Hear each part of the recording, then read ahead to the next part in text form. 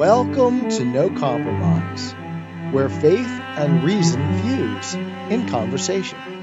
Qu'ils sont beaux les pieds. Hello, Johnny. Hello, my love. Hello, everyone. Hope it's been a great week for everyone. Too much news going on here, right? Well, yeah, lots of personal things going on, I suppose, but we're handling them, and by God's grace, we will get through everything, and hopefully all will work out to His glory. Right. And pray for us. Yeah. Okay. Another thing that's been going on is you've been assembling your first ebook to post on Amazon, right? Right. And you've been giving me a timetable in which to get it done, and I've been pretty much blowing it off because of all the other things that we've had to get accomplished That's in true. this last couple of weeks. Yeah, but it should be done very soon. I mean, it's almost completely ready. You're just editing. So C.S. Lewis's essay, Historicism, is the topic for this week. Okay, and you can listen to that essay being read without commentary on our Simple Gifts podcast. And John, did you put the links? You put the links in the description, right? Righto. Okay, so this is going to be our last on our series of C.S. Lewis essays, right? It's the last in this first group. I don't know exactly where we'll go from here with the Christian Atheist. We'll probably return to C.S. Lewis essays at one point, but I don't know when. The next thing, I guess, on the agenda is to publish the David C. Smalley interview. Okay, all right. And then that'll give us some time to figure out where to go next. Right. All right, so let's begin this one as we've been doing in the previous essays with the background information. So it's entitled Historicism. Right. It was written by C.S. Lewis, October of 1950. 1950, yes. So we know what was going on in the world at that time. Right, so it's essentially the same historical period that we've been talking about all along. Yeah. The middle of the 20th century. And World War II was over. Korean War? The Korean War was beginning. This was a period of great conflict within the leftist ideology of both European and the American intellectual circles. Socialism was really prevalent at this time. And everyone was pretty much buying into all of the Marxist ideas. Right. And we had not yet found out how utterly deplorable the Soviet Union had become because of Marxism. Yeah. And the other experiments in Marxism were just beginning. Yeah. So what do you think C.S. Lewis was seeing in his academic world? Well, Lewis, of course, was seeing all the same things we talked about before. What we would call the prevalence of Hegelian thinking in the world. And Lewis himself seemed to be slightly less aware of how pervasive that was becoming and how much it was traceable back to Hegel. But later in this essay, in this essay, I was actually fascinated to see how much Lewis did get of Hegel. Right. Okay, so let me start this essay with this. He that would fly without wings must fly in his dreams. Right, Samuel Taylor Coleridge. And Lewis uses this to introduce the essay Historicism. Exactly. Okay, he begins his essay by defining historicism. Could you read that definition? Lewis says, opening the essay, I give the name historicism to the belief that men can, by the use of their natural powers, discover an inner meaning in the historical process. That definition sounds Gnostic. Yeah, Gnosticism is actually a good thing to bring up because it's a claim to knowledge that most men don't have. Yeah. So Gnosticism, of course, was one of the major heresies being battled in the early church. Okay. It was a claim to know more than divine revelation had given us. So that kind of leads us to what historicism is, right? Let's clarify how Lewis differentiates historians and historicists. Okay, so moving on a little bit farther into the essay, what I mean by a historicist is a man who asks me to accept his account of the inner meaning of history on the grounds of his learning and genius. And then moving down just a little bit further into the essay, Lewis makes the point that historians, people who study history, quote, may certainly infer unknown events from known ones. They may even infer future events from past ones.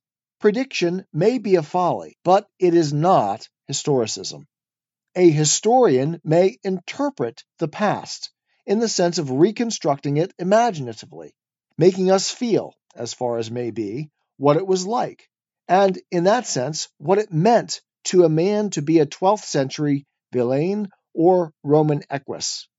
And here's the point. Yeah. What makes all these activities proper to the historian is that in them, the conclusions, like the premises, are historical. The mark of the historicist, on the other hand, is that he tries to get from historical premises conclusions which are more than historical, conclusions metaphysical or theological, or, to coin a word, atheological. So then a historicist looks at history and thinks he can know it and explain it to all humanity. Right? An historicist actually claims that he understands the meaning of history. He can explain the deep, profound direction and meaning of all of the historical events of the world. So they're sort of giving you a meta meaning. Yeah. We might very well, as a historian, be able to find out by studying the historical events of Lincoln what it meant that Lincoln was shot. Why was he shot? Who was he shot by? All of these things are things that the historian discovers.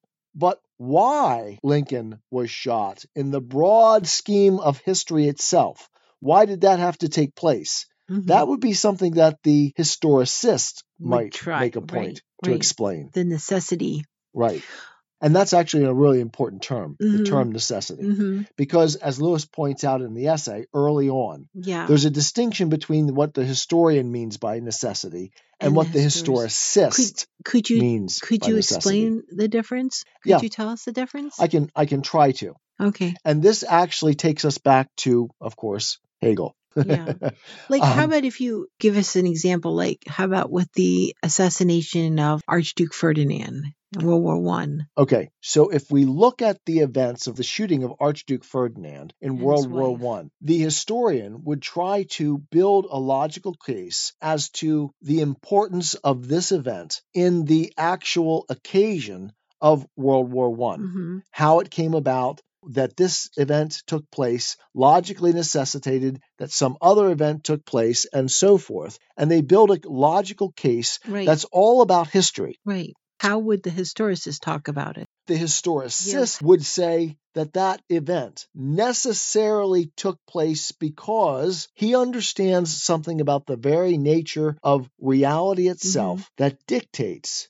that history had to develop in precisely the way in which it did, so that all of the things that happened, in fact, happened. So the historicist is looking at history as a way to find meaning for an entire historical or metaphysical structure, whereas the historian is a much more limited viewpoint. Right. He's trying to tell us how historical facts tie together with other facts to reveal the nature of what happened historically. Right. Not the nature of history, broadly speaking, that is, the entire history of humanity, of the world, everything. Yeah, but the part for the whole? Yeah, that's actually a good way of thinking about it. Thank you, my love. The part is what the historians look at, and they try to make sense of the various parts and tie the parts together as well as they can. Right. But the historicist claims to have some sort of knowledge about the whole. Right. And that's ridiculous, Yeah, Lewis says. We're going to talk about that later, actually. Right. So at this point, Lewis makes an explicit reference to Hegel. Right, which I found fascinating. Yeah, he calls him a historicist.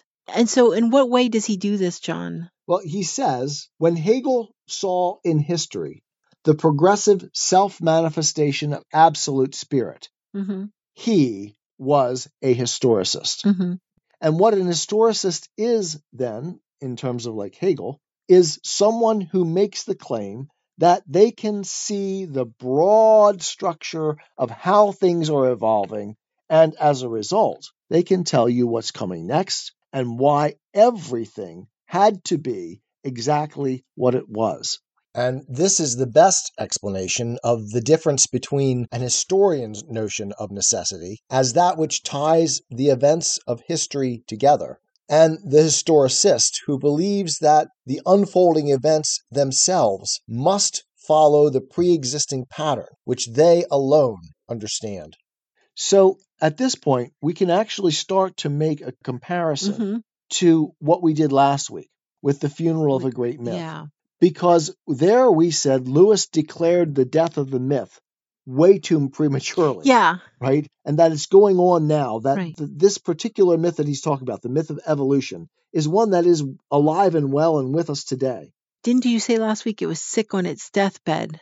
Right. That But maybe it revived. Right. That maybe at the time Lewis was looking at it, it was Mhm. having some intellectual troubles in the academic community. Yeah, but it definitely But revived. it definitely revived and came back full force. And this has died. Historicism has died. Historicism, however, is probably more readily amenable to pronouncing a death sentence on than was the myth of evolution. So it should be the funeral of historicism. The funeral of historicism would have been a better choice. Yeah. So, although in Hegel, and if you listen to my series, you'll find that I talk, and I'd have to remember explicitly exactly all the things that I've talked about. Yeah. But I don't think I made much reference to Hegel as an historicist No. in our No, I don't remember you. in our presentations on Hegel. No.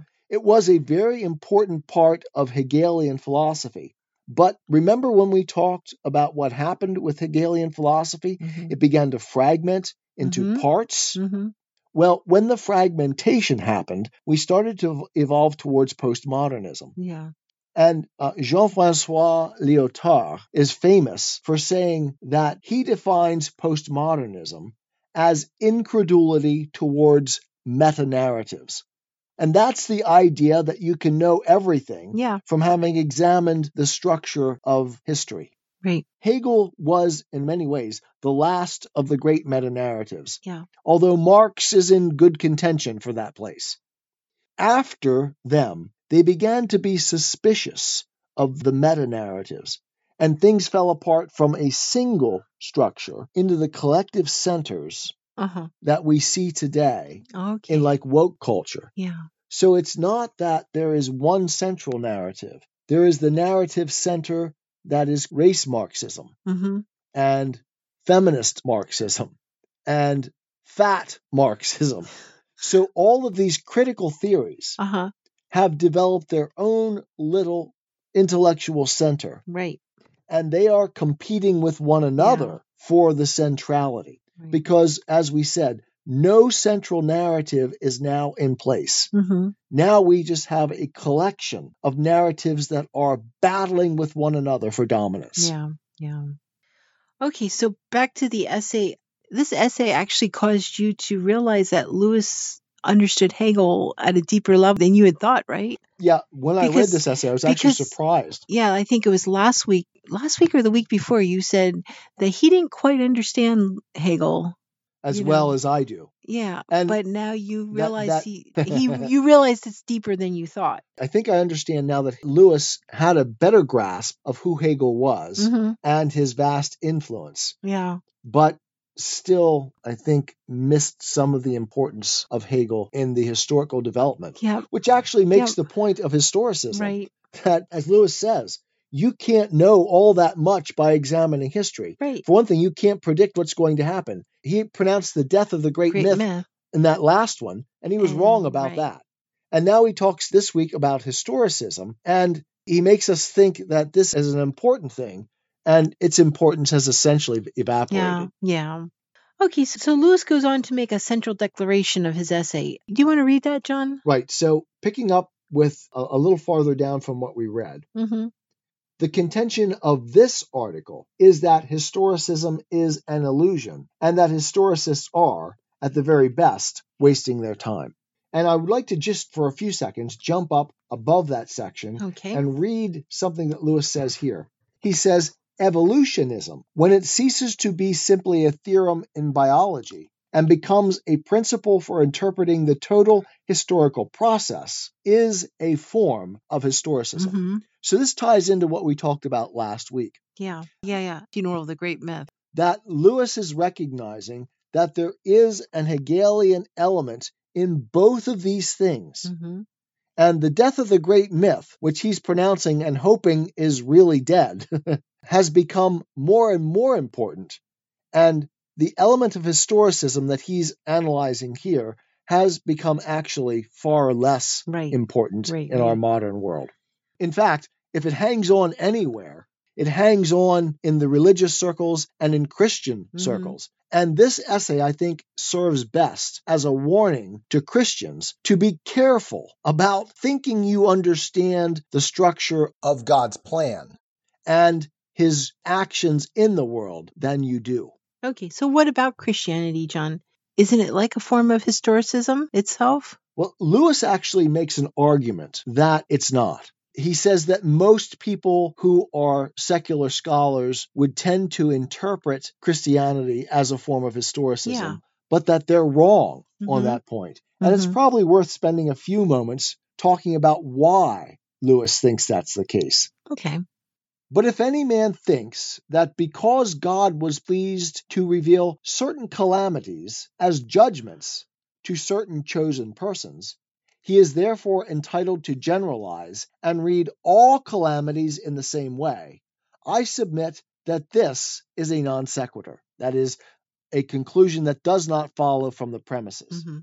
Moving on just a few lines downward, Lewis says this, but secondly, we must insist that such an interpretation of history was not the characteristic of ancient Hebrew religion, not the thing which sets it apart and which makes it uniquely valuable.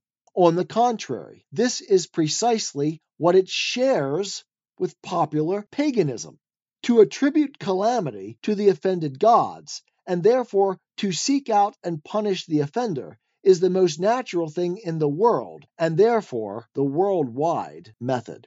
And I can't help but think here of the piling on by the Christian church when the AIDS epidemic broke out, that this was the judgment of God. I think that's a dangerous thing. And you and I have talked about another element of this, how Christians often tend to read the Bible and think that they have end times prophecy all sewn up.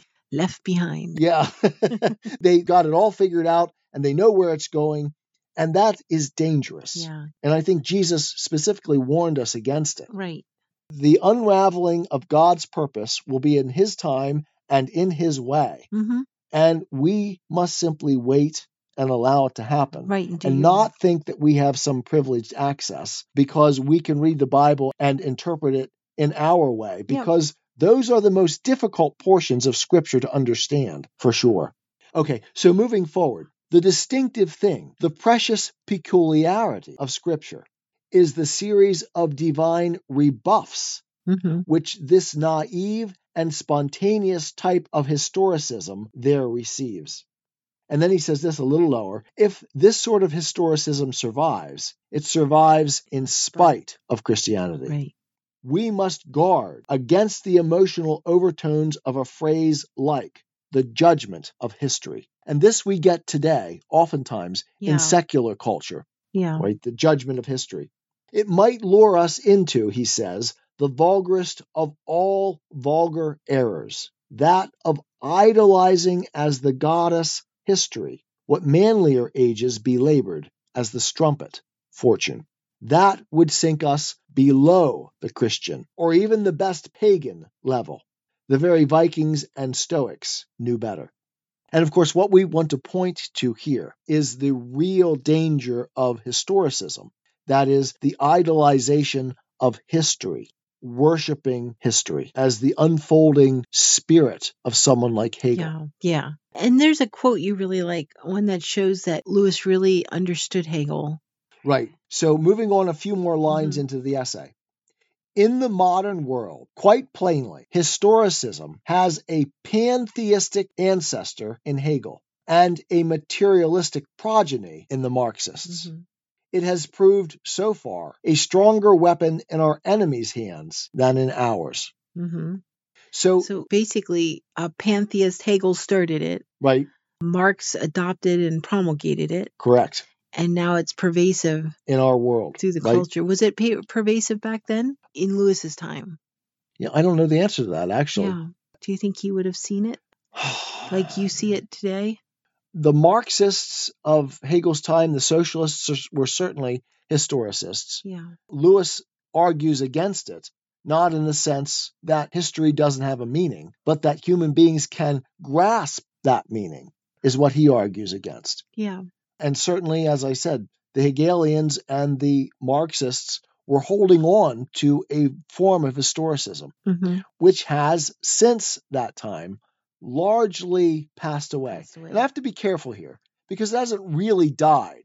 It still haunts us in the same form that we talked about in the myth of evolution. That in some sense, everything is getting better, right? And so that all we have to do to achieve the imminent utopia is to simply get rid of those things that are holding us back from achieving it. Right. Because history naturally evolves towards the better. So in that sense, historicism is tied to the great myth of evolution. But for the most part, since the middle of the 20th century, historicism has deeply declined, and we've gotten this fragmented sense in which collective centers value their individual things above all else and fight amongst one another for dominance. Okay, so in the essay, Lewis says that to be a historicist, you would have to basically have what you've called in the past the seat of God. Right. And that was something that was very Hegelian. Right. You talked about that. We've belabored that point in our Hegelian series quite a bit. And Hegel thought as though he could understand all of history from beginning to end and where it was going. Right. Something that's either God or Gnostic.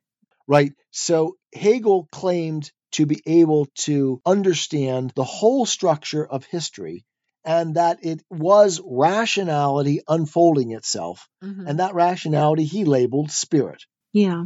So Lewis says this, and it's worth spending a few seconds reading this. Okay. What appears on Christian premises to be true in the historicist's position is this. Since all things happen either by the divine will or at least by the divine permission, it follows that the total content of time must in its own nature be a revelation of God's wisdom, justice, and mercy. And we talk about mere Christianity, the idea of the basic understanding of the nature of Christianity. This is one of the fundamental tenets of Christianity. God is in control of everything and is in the process of working out his own will and divine plan through history. History is, in that sense, a perpetual evangel.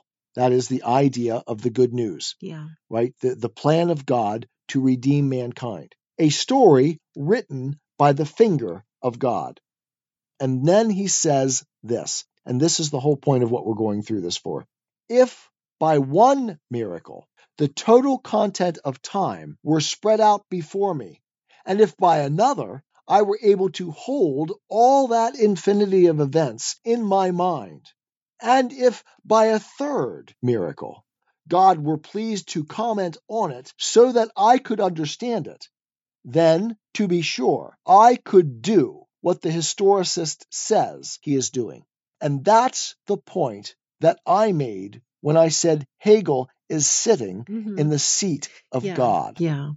He is claiming to have that sort of knowledge, the sort of knowledge that I've been claiming throughout the Christian atheist, starting with the philosophy of Plato and Socrates, no human being is capable of having.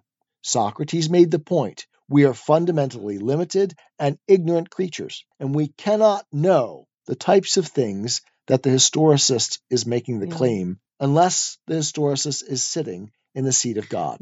And they're not, because no human being can. So at this point, you pretty much skip forward through the essay, huh? Right. With one addition from where we're sitting right now. I do not dispute, Lewis says, that history is a story written by the finger of God. But have we the text? And that becomes the central point on which all of this turns, because we cannot have the text for exactly the reason that we just talked about. We cannot sit in the seat of God. Now, what we can have when we get to the very end of the essay is the direct text written to us in our lives. Moment by moment, second by second, each and every day unfolds before us. And that is part of the story that God is writing. And I think, as Lewis makes the point in the Chronicles of Narnia, each one of us has a peculiar story, a peculiar approach that God brings to us that is meant for us and not for anyone else. Right. And so each story is unique, but that only gives us access to our story. And as Aslan said to Aravis, and as Aslan said to Shasta in The Horse and His Boy, every person is told only their own story. And it is the story that is unique to us, the story that God gives to us.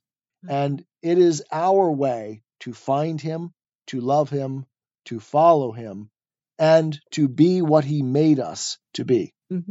Jesus says that to Peter too. Yeah, I think I know what you're talking about. Could you explain that a little more? Yeah, Jesus says to Peter, when Peter says, what about this guy over here? Right. With John. Yeah. What's going to happen to him? He goes, don't worry about that. Right. Just do what you're told to do. If I have John live till I come back, yeah, what is that to you? Right. Just What you is keep that? feeding my sheep. And that actually sends shivers up my spine. It really does. Yeah, because my story was incredibly unique.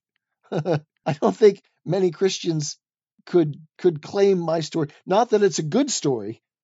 I screwed it up royally. But to see and feel God's grace as He brought me through it to where I stand now, I am sure that when eternity comes, I will be the least of Christians. But I'll be there. What grace is that?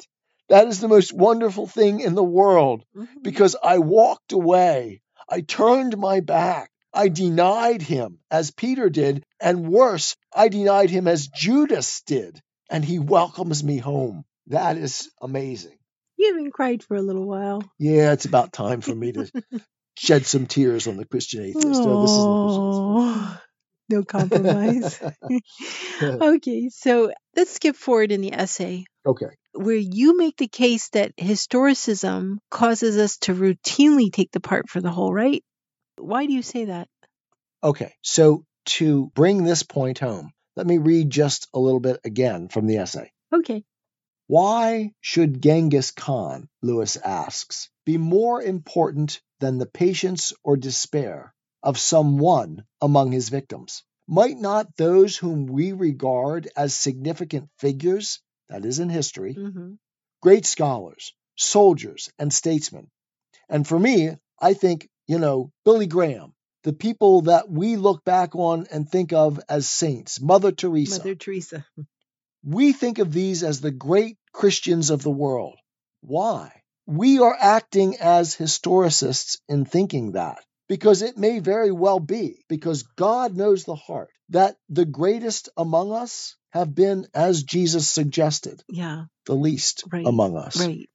And I can't help but think here of a man in my own experience who died in the last 2 or 3 years by the name of Paul Ginder, who was one of the most humble and simple and kind and gentle but loving disciple of Christ, who lived his life shining that light in a very, very basic way. Why might not he be way ahead of someone else whom we look at and think, oh, now there's a great Christian?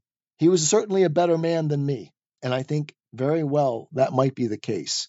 And this is the problem of historicism, of taking the part for the whole. Yeah, it's kind of like a theme that we've been repeating over and over again, that we are limited in our knowledge. Right. And that God sees the whole structure and properly values the parts of that structure, puts them in the proper hierarchical structure. Remember in Paradise Lost, the angel Raphael talking to Adam?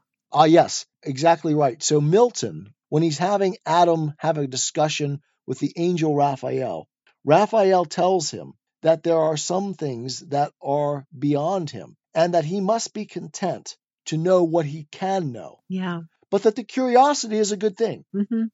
But that the pretension to know what you don't know, the seeking to know what you can't know, can be very problematic. And eventually, of course, because we're talking about Paradise Lost, it is that seeking for the forbidden knowledge that really brings about the fall of mankind. The loss of paradise. Right, the loss of paradise. Okay, so to sort of sum up that point, you have a passage from First Corinthians that makes the Socratic point for us better than we could do it ourselves. Yeah, it's 1 Corinthians 8:2. If anyone imagines that he knows something, he does not yet know as he ought to know. Yep, Yeah. and that's perfect. Mm-hmm. It makes the Socratic point for us better than, of course, because it's the Word of God, Exactly. better than we could make it ourselves. Yeah. Lewis goes on and says this: on such a small and chance selection from the total past as we have, so no matter how complete our understanding of history may be, it is just the smallest slice of the smallest slice of the smallest slice of what actually occurred. Mm-hmm. He says, it seems to me a waste of time to play the historicist. The philosophy of history, which is actually a title that Hegel wrote, is a discipline, Lewis says, for which we mortal men lack the necessary data. Nor is the attempt always a mere waste of time. It may be positively mischievous. It encourages a Mussolini to say that history took him by the throat, when what really took him by the throat was desire. Drivel about superior races, or imminent dialectic, may be used to strengthen the hand and ease the conscience of cruelty and greed. And what quack or traitor will not now woo adherents or intimidate resistance with the assurance that his scheme is inevitable, bound to come, and in the direction which the world is already taking? And I can't help but see here the progression of events in the homosexual agenda that has moved us from domestic partnerships to homosexual marriage to drag queen story hour to no gender at all is excessive to the idea that we can choose our own gender and that all forms of sexuality are good, even those with children, and that we are supposed to allow what? Infants now to choose their gender? That we are violating children by pointing out the scientific fact that they are born a male or a female? So the claim still here stands that some of this historicist reasoning remains with us and is part of the reasoning that is undermining the Western structure that has built the most productive and beneficial society that the world has ever known. Mm-hmm. Okay. So, John, let's close this episode. We're getting pretty long now. Let's close the episode by reading something that Lewis says at the end of the essay. And it's something that you really, really, really like, right? And you say it's something very important for us to remember. In the last few paragraphs of this essay, Lewis says this: the scientist studies those elements in reality which repeat themselves. The historian studies the unique. Both have a defective manuscript, but its defects are by no means equally damaging to both. One specimen of gravitation, or one specimen of handwriting, for all we can see to the contrary, is as good as another. But one historical event, or one line of a poem, is different from another, and different in its actual context from what it would be in any other context. And out of all these differences, the unique character of the whole is built up. That is why, in my opinion, the scientist is in a stronger position than the historian who becomes an historicist. It may not be very wise to conclude from what we know of the physical universe that God is a mathematician.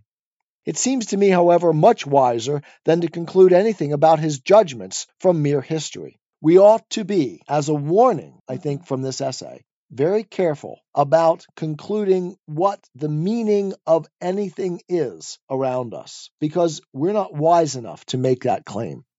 And then I think we can end with this point. On certain great events, those embodied in the creeds, we have what I believe to be divine comment which makes plain so much of their significance as we need and can bear to know. So this again is a Socratic point. On other events, most of which are in any case unknown to us, we have no such comment. So it's a warning to Christians. Be careful about claiming too much.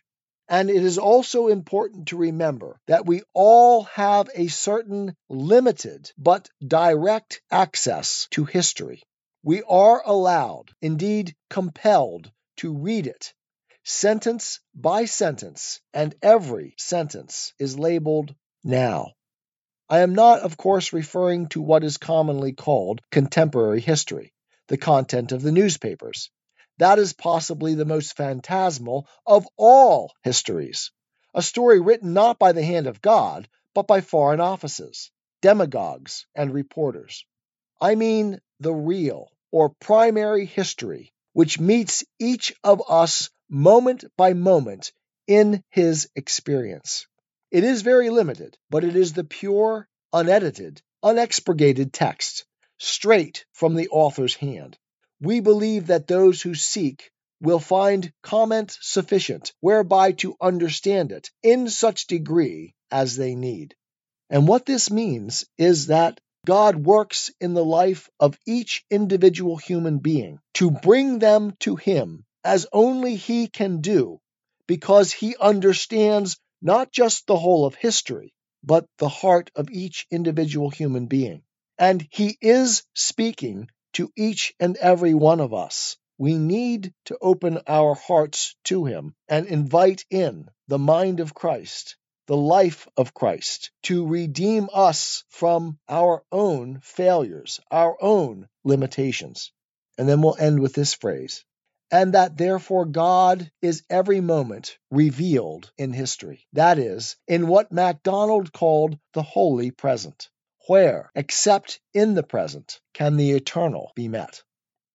That's great, John. That ends this week's discussion. Don't forget, everyone, to check out the links in the description for the different things that John mentioned. Okay, so if you're listening to us through our YouTube channel, we'd love for you to subscribe. I try to keep notifications to a minimum. We have all our Simple Gifts stuff on there too. So it's not just the Christian Atheist and listening to us. It's also John reading the classics, which are absolutely vital. I often get the question from Christians and others, what should I read? Well, I think the best thing to read is everything in the Western tradition, because all of it, including those things that challenge the Christian position, are worth reading, because all of them point us to God. All of them cause us to use our intellects, our rationality, which God has given it to us, and to think about these things more clearly. And I believe that when you do that, you are on the way that leads to truth. And all of those ways lead to Jesus. Right. So if you don't have time to read it yourself, you can listen to John reading it. I've read it for you. Right. Without commentary, too.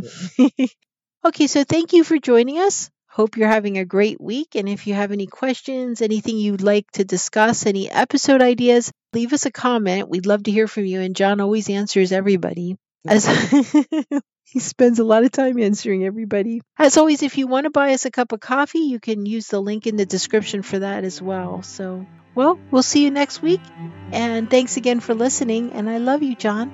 And I love you, my dear. I am a Christian, with the searching and skeptical mind of an atheist. I don't want to believe anything that isn't true. I know both sides of the looking glass, and I know them with open eyes. I choose Christ's side. I invite you to join me from wherever you stand before the looking glass. That's this week's episode. Thanks for listening. And remember, you can have your religious cake and eat it too. You can have reason, respect for science, a 21st century worldview, and be a Christian.